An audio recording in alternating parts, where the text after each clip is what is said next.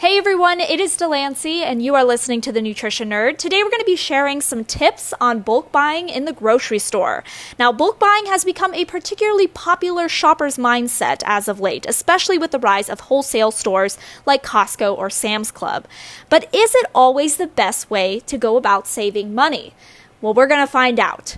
So a successful bulk buyer is one who believes in strategy. So tip number one is to always be in a comparison mindset. Just because something is offered in bulk doesn't mean it's automatically the cheapest option for you. So always mindfully compare bulk prices with single packaged food prices in store, as well as with bulk prices at other wholesale stores.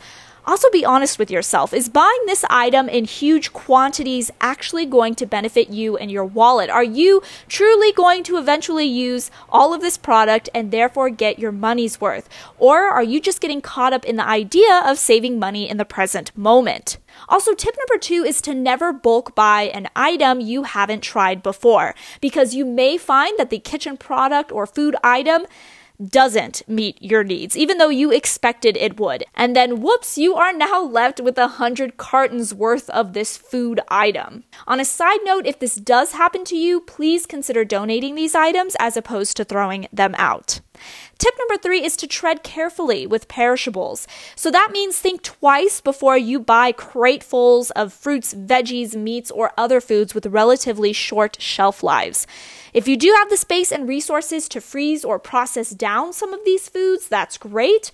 But otherwise, trust me, your wallet is better off if you buy these items on a 1 to 2 week basis as needed.